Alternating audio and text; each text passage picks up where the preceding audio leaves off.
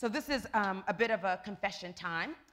My sophomore year in college, I decided that I wanted to go on spring break with many of my friends. But it happened that spring break also fell on the same week at Easter that particular year when I was in college. Now, my friends and I were taking that great trip to the mecca of all spring break locations, Panama City, where holiness abounds.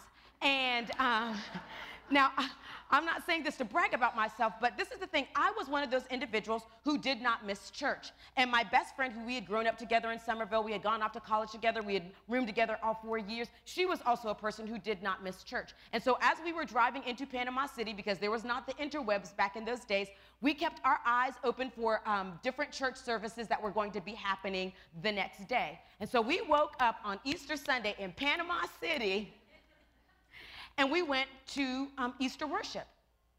We had also invited some of our friends from Wofford to see if they would like to join us for church. And we had a couple of our friends, because, you know, we were these good, sweet, sweet young women who invited some of our friends to come to church with us, and they decided that they would also spend Easter morning at Panama City in church. Like all good Easter worship services, someone can be playing a recorder, and yet Easter services are always lit. And so the worship service was big, bad, fabulous, and just tremendous. And some of the folks who were in my group from Wofford actually made commitments to God that day. I mean, they literally made commitments to Christ. There was like a time when folks were invited to come up to the altar, and so they went up to the altar, and I'm just like, oh my gosh, beautiful things are happening in Panama City during spring break. I mean, it was a really beautiful thing. But by Easter Sunday evening, things had kind of taken a turn.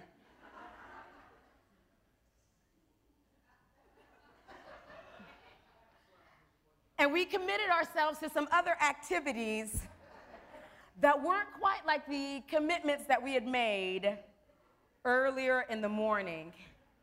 The kind of commitments to activities where I continue to give God thanks and praise that Facebook wasn't a thing when I was in college. I have pictures, but I can always cut those bad boys out. Wow.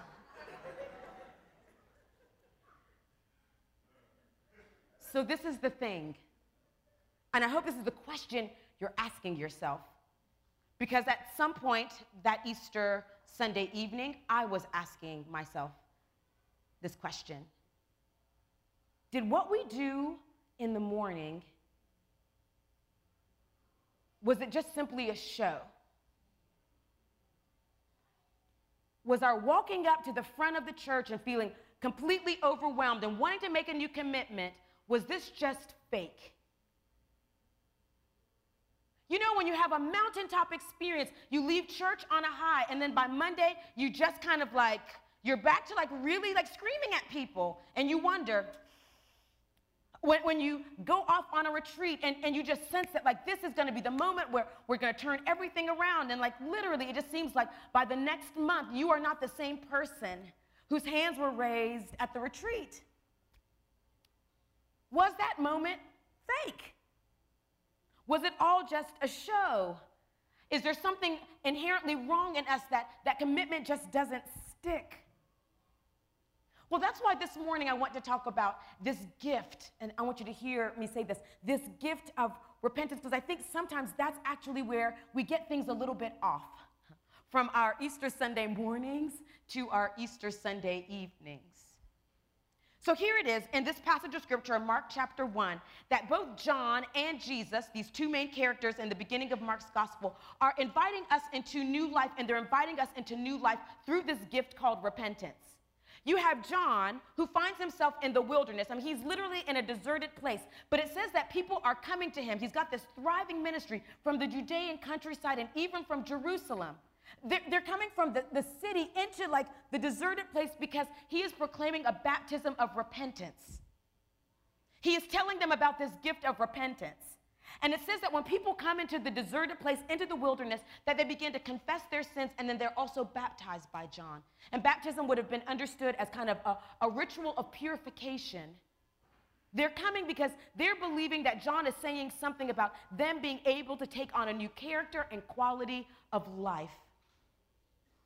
And then when John is imprisoned, in verses 14 and 15, Jesus also begins to do the same thing. It says that Jesus is found preaching about repentance. He says that the time is fulfilled and the kingdom of God has come near. Let me help you to understand what Jesus means when he says the kingdom of God has come near.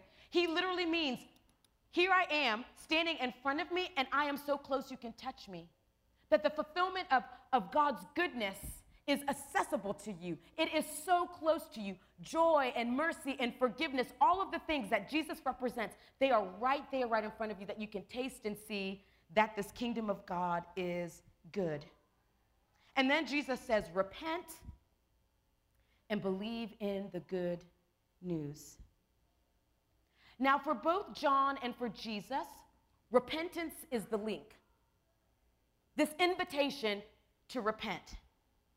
Now, I want you to think back to Panama City. And I want to share something. Sometimes we get confession and repentance confused. Okay, I just want to say that one more time. Sometimes we get confession and repentance, the invitation to repentance, confused. And that's perfectly okay, because confession and repentance are like siblings who hold hands. Let me help you to understand kind of the beautiful invitation into both, but how they're a little bit different. Confession is a naming of the old in our lives. It is us being vulnerable. It's us being honest. It's us letting ourselves be laid bare. It's us naming the things that separate us from Jesus. It's naming the ways in which we're separated from our family members and friends, those that we should call our neighbors, but then we make them enemies because of the brokenness or the sinfulness in our lives. It's us actually having to do a deep dive to figure out where in us we are not the people that God has called us to be. So confession is a naming of the old in our lives. Repentance is like a call into new life. It's about making an about face. And in fact, oftentimes when people talk about repentance, they'll talk about making a 180, of like turning around, of coming back home to yourself, of going back to the way in which God intended. It's walking away from the things that you confessed so that your life isn't old, but instead your life looks new. Confession is the sibling where we name the things. Repentance is the sibling where we walk away from those things into new life. That's a way we can think about these two. You know, folks sometimes say this, I ain't about that life. I sometimes think that's like the great mantra for what it means to repent. I ain't about that life. Like, I really am not going to be about that particular life. I'm going to do things differently. The word repent comes from the word in Greek metanoia, which means a change of mind or a change of heart that also then leads into some resulting change of life. So it's like your head and your heart having a conversation and then talking to your hands and your feet to do something different. That's what it means to repent. And John and Jesus are inviting us not into lip service. When John says he is proclaiming the baptism of repentance, he is basically telling people, I'm going to tell you about what new life can look like. That you are not just your broken self that you have named, but you can actually live into the ways in which you have an imagination for what a greater life might look like. Or when Jesus says, I want you to repent and believe the good news, like you can actually turn around, because when you turn around, I will be standing there by God's grace to give you the power and the ability and the mercy to actually live this new life. Trust me to help you do it differently, because the kingdom of God is right in front of you, close enough to touch. So repentance is us practicing what it is when we have a change of mind or heart to actually have a change in our lives. Now, if I'm completely honest, and I'm saying this as a pastor, I have had lots of seasons in my life when I have bristled even when I've heard the word repent. Like, I mean, it has not always felt like the kindest word, because I have had some people in my life who have used it to almost like weaponize, like, I mean, to really like injure me. And when repentance is spoken about or preached about, and it is only linked to condemnation, but not also forgiveness of sins or mercy or what will give you the strength to actually lead a new life, you almost feel like, well, you're in a pit and someone's screaming at you, get better, get better, get better, get better, get better, get better, but I'm not going to tell you how to get out of the pit. Then all your life is like, well, I might as well just go ahead and get like used to being in the pit. It just feels really, really hard and heavy. I was driving down the street, down Jones Street about 2 weeks ago, and there was a gentleman, you know, he's one of our brothers, a gentleman, a very lovely human being. I don't know who this person is, but he had a very large megaphone and some sandwich board, and he was literally screaming amongst all these like elementary school kids who were going to the science museum about repentance, repent. I mean, he was like, I mean, you know when you scream so much that you're like spitting a lot? Like he's screaming at all of like these third graders. And the holiest thing that I could think in my mind was like, nah, bruh, this is not gonna work. Like, this is not effective at all. And I wish that in the seasons when I've bristled, when I've heard someone say repent, that I could have imagined myself standing beside that man and saying to those who were gathered on Jones Street, what he means by repent is that it's a return to your God self, that it's a return to your goodness, that it's you not having to live in your shame or your brokenness or your woundedness. It is you not sitting too long in your how did I get here and how do I get out, but that maybe if I just begin by the grace of God to turn in a new direction, that life that Jesus says that is available for me, a life of goodness and mercy where I can also be good and also merciful, is actually true and real and available for me. That yes, repentance is scary because it means you have to sit down sometimes with your shadow side, and that you've got to name the things that cause you to always want to turn back around whenever God has said to you, repent and turn this way. No, I want to turn back around. Oh, no, turn this way. I want to turn back around. You have to sometimes say, gosh, it's my loneliness that keeps me going back to this place. It's my wanting to compare myself that keeps me coming back to this place. It's my greed that keeps me coming back to this place. It's my anger that keeps me coming back to this place. It's my overwhelming lust and just needing to be loved in particular ways that keeps me coming back to this place. That repentance is going to be scary, but that if Jesus has invited you into it, then it is good. And that it leads to life. That repentance also requires some self-knowing. A self-knowing that takes us getting so honest about how we got in the situations that we've gotten ourselves into. It's why I love this story that's oftentimes referred to as the prodigal son.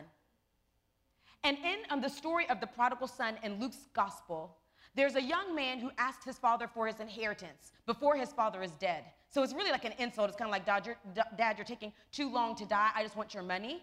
And so he goes and he gets his father's inheritance. And it says that he goes to a far-off place. He goes into the wilderness of his life, and he squanders all of this money that his father had given him. And after he has squandered all of this money that his father has given him, it says that there's a famine that comes over the land. And when this famine comes over the land, this young man has to basically be hired to take care of pigs of a farmer. And even the droppings that come out of the pigs' mouths, the young man is so hungry that he sees them as like a buffet before him. He is in a desperate place. And it says in Luke's gospel, and then he comes to himself. Metanoia, change of mind. He comes to himself and he begins to realize, even my father's servants don't have to live this way. And it says that the young man gets up and he makes his return home. repent. And he goes in a new direction. He comes to himself. How did I get here? And then makes the about face. I want to go home. Sometimes I wish I could stand beside those who are screaming, repent, repent, repent, in a way that feels injurious, to say, when Jesus says repent and to turn from the things that separate you from knowing what it is to really live your best life, repentance calls you home. Now, I said that this sermon series is about practices, and you might be thinking, well, how do we practice repentance? Well, I want to give you 3 things that you can begin to do that might help you to actually lean into this particular practice of repentance. I didn't come up with these things. A gentleman by the name of Mike Breen, in his book, Building a Discipling Culture, he actually uses these as prompts that might help us to lean into this gift. The first is to observe where you are, which means that you have to take a little bit of time, maybe in silence or solitude or quiet, take a little bit of time to do an assessment of your life. Like, oh my gosh, why is it that I just always find myself trying to sabotage this person? If you don't quiet yourself, you'll just continue to do a lot of things. And you'll operate in the old life. But you have to sometimes say, gosh, I find that it's like with all the people that I have distant relationships with, I'm so kind to. With the people that are nearest to me, I am just horrible to them. What is that thing in me? You have to stop and say, what is the thing? And then reflect on it. I do that because I want people to see me. I do that because I want people to love me. I do that because I sometimes just get bored. To take a little bit of an assessment over the things in your life that keep you from being who God has called you to be. And then this last piece is that how is it that you can actually operate in community so that what you're observing and reflecting and even saying with your lips that you want to be better, that there are those who can also help you to become better. Folks left the Judean countryside in Jerusalem and they came to John. Now, it may not be that you always come to a person, but maybe in the midst of worship, this is the time when you're like, God, I got to hand some things over to you, that I've got to get really honest with you, that I might need to even invite some people around me to hold me accountable for the ways in which I am trying to walk in the opposite direction of the things that cause me to be broken. What the practice of repentance does not look like. It does not mean making your faith into an X plus Y equals Z. And you now creating some moral holy hoops that you think you need to jump through in order to perform life. Instead, when we observe and we reflect and we ask people to hold us accountable, we then begin to live life. We can fake trying to look like, oh, all things are well. But we want to actually live as though all things are well by the grace of God. So it's not X plus Y equals Z, or that all of us have the same trajectory in our faith journeys, or what it takes for us to be able to actually have the courage to turn around. That'll be God's good work in us, to remind us that as we are going home, that God goes home with us. And that when we get home, God is there to be there for us. And that God can also be in us as we make that new change in our lives. As our worship team comes back, this is the thing about the practice of repentance.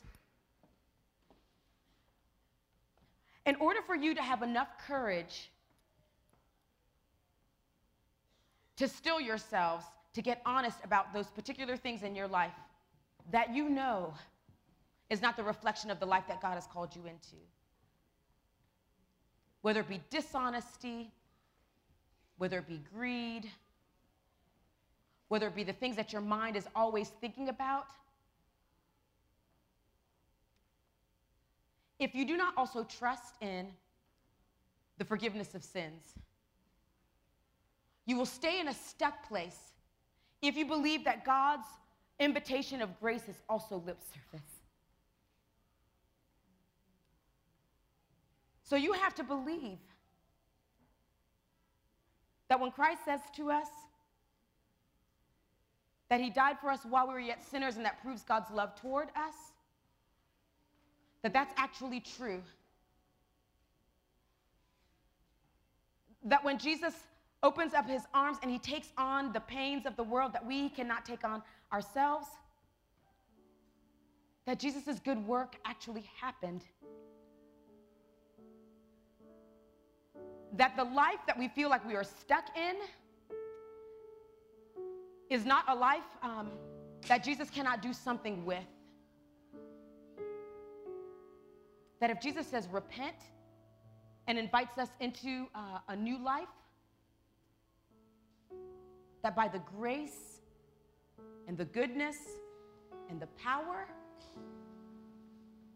of Jesus, that we might be able to actually live and lead new lives. So I'm going to invite us to be courageous. If you right now would just bow your head and close your eyes.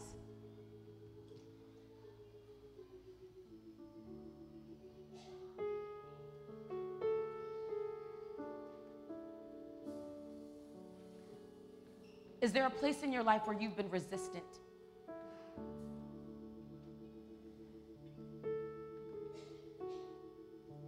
Is there an obstacle? A character trait? A way that you've navigated this world that speaks to an old life? Are there things that you say, things that you do, things that you think that you know cannot be held in the vision of life that God has for you?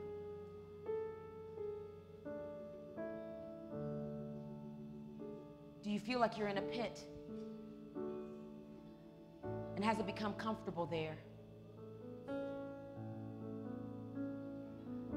Have you become known by your pit experience? Oh, he's always been like that. That's just the way she does things. To the point that you're also making those self-declarations over yourself. Might you hear Jesus' invitation this morning? Repent. Make an about face. You're not just destined to be mean. You're not destined to be angry. You're not destined to be addicted. You're not destined to be a person who always breaks other people. You're not destined to lie. You're not destined to be overcome by wants and needs to the point of gorging, not being able to enjoy, but literally being numbed by those things.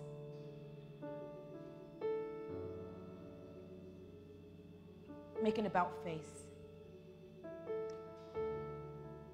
Jesus is calling us home. Jesus is reminding us that where we cannot make the change, that where we cannot make the move, when the turning feels like it's going to even break us, that Jesus will be Emmanuel, God who is with us. And that the good news is this, so when we get honest, when we get real, Jesus will offer us a gift. Not to condemn us, but to raise us up to new life. So God, we repent. Free us for joyful obedience,